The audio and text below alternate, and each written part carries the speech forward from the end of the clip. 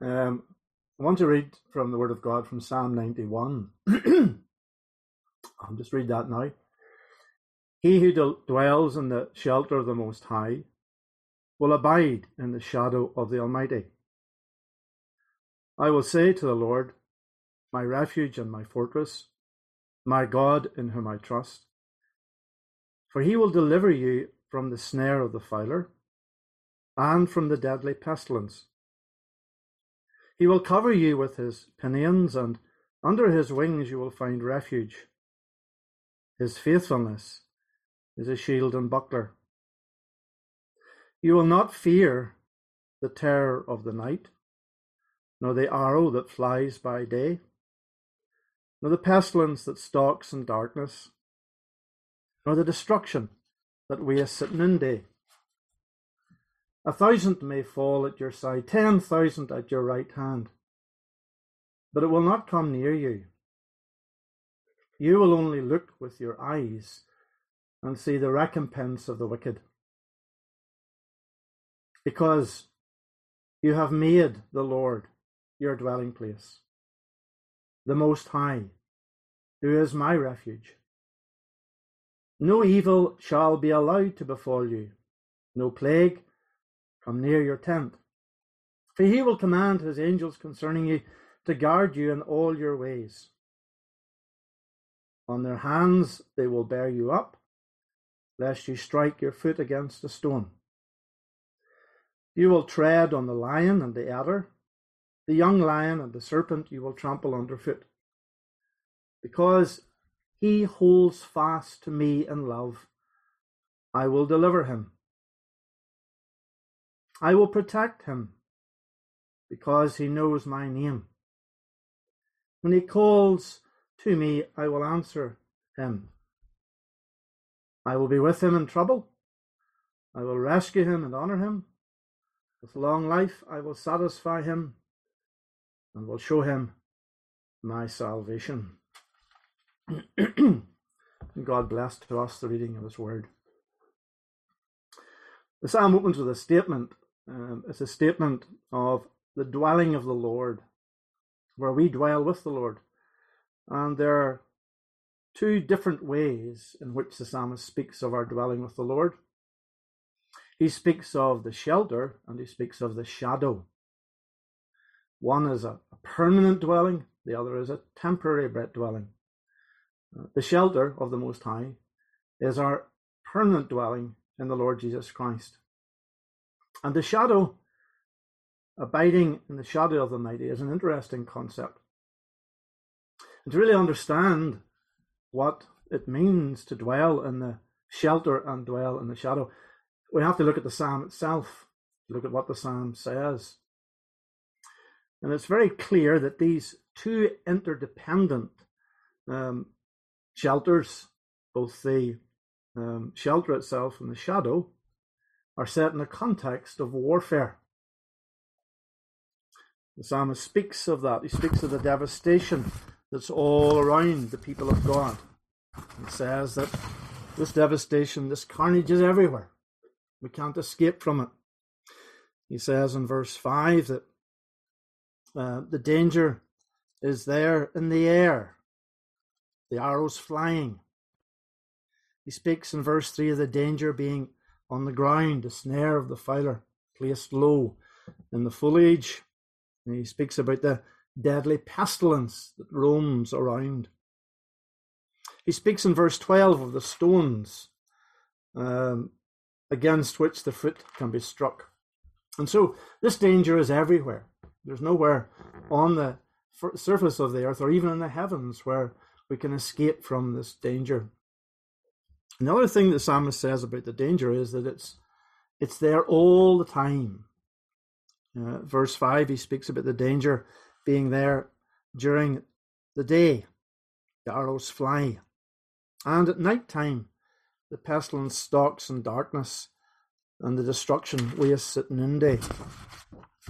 So no matter where we are on the face of the earth, no matter what time of day or night it is, there is this battle, this warfare going on.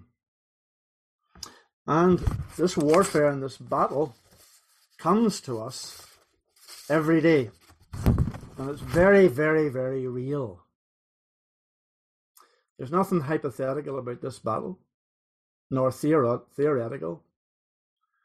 It's not a computer game.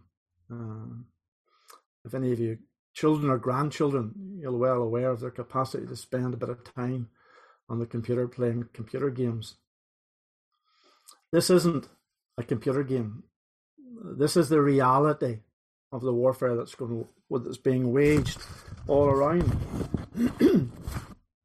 But it's a strange warfare. It's a strange battlefield, because it says in verse 7 that the animals, or it speaks about the animals that are there.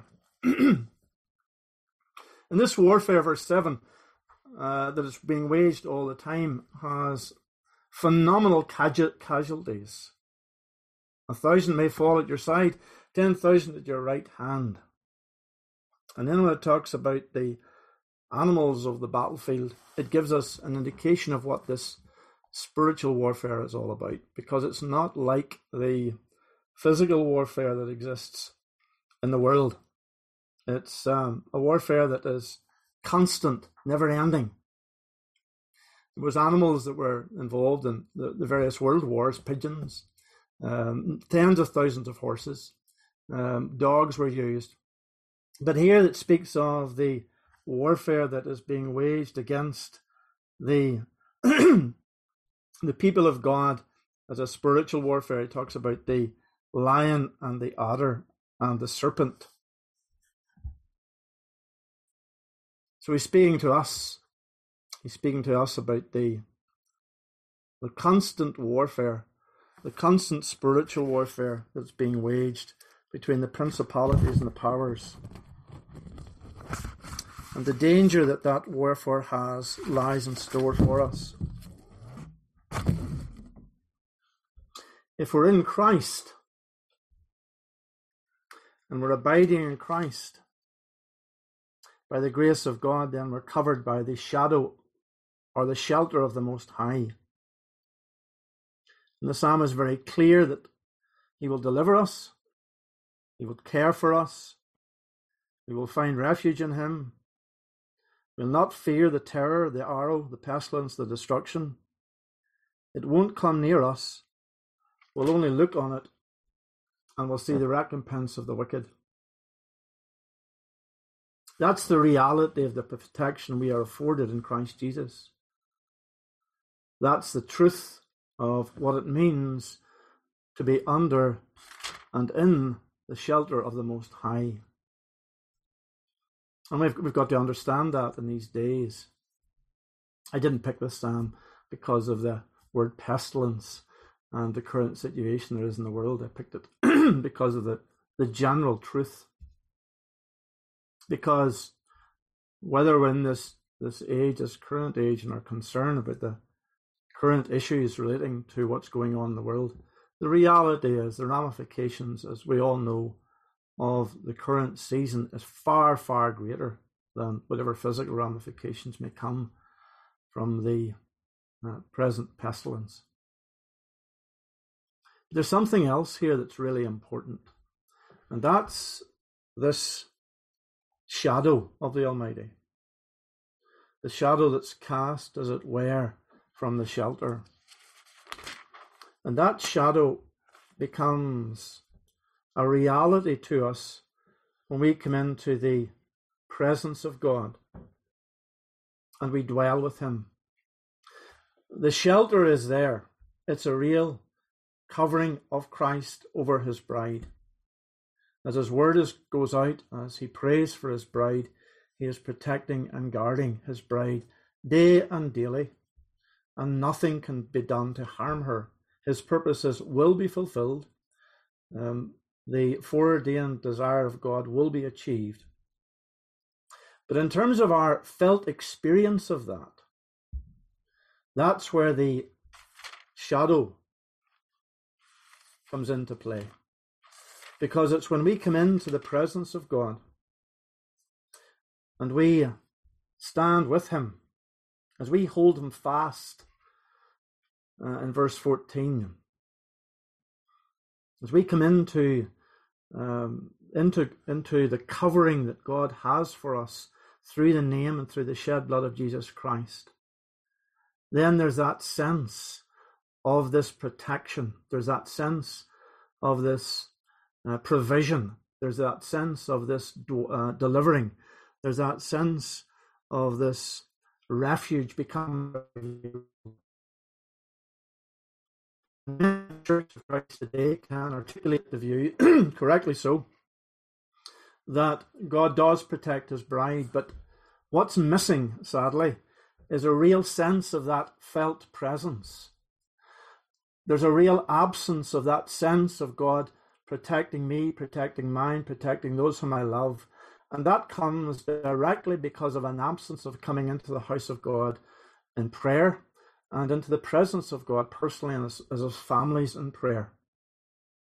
Part of the reason why people are feeling lost today and are feeling as if they're in a maelstrom of confusion, and I'm talking about believers here, is because they are not dwelling in this communion with God. Men are not coming into the presence of God daily. They're not holding fast to God. They're not calling in the name of God. We're promised that he will answer us. We're promised that he'll be with us in the time of trouble. We're promised that he will rescue us. We're promised that he will honor us.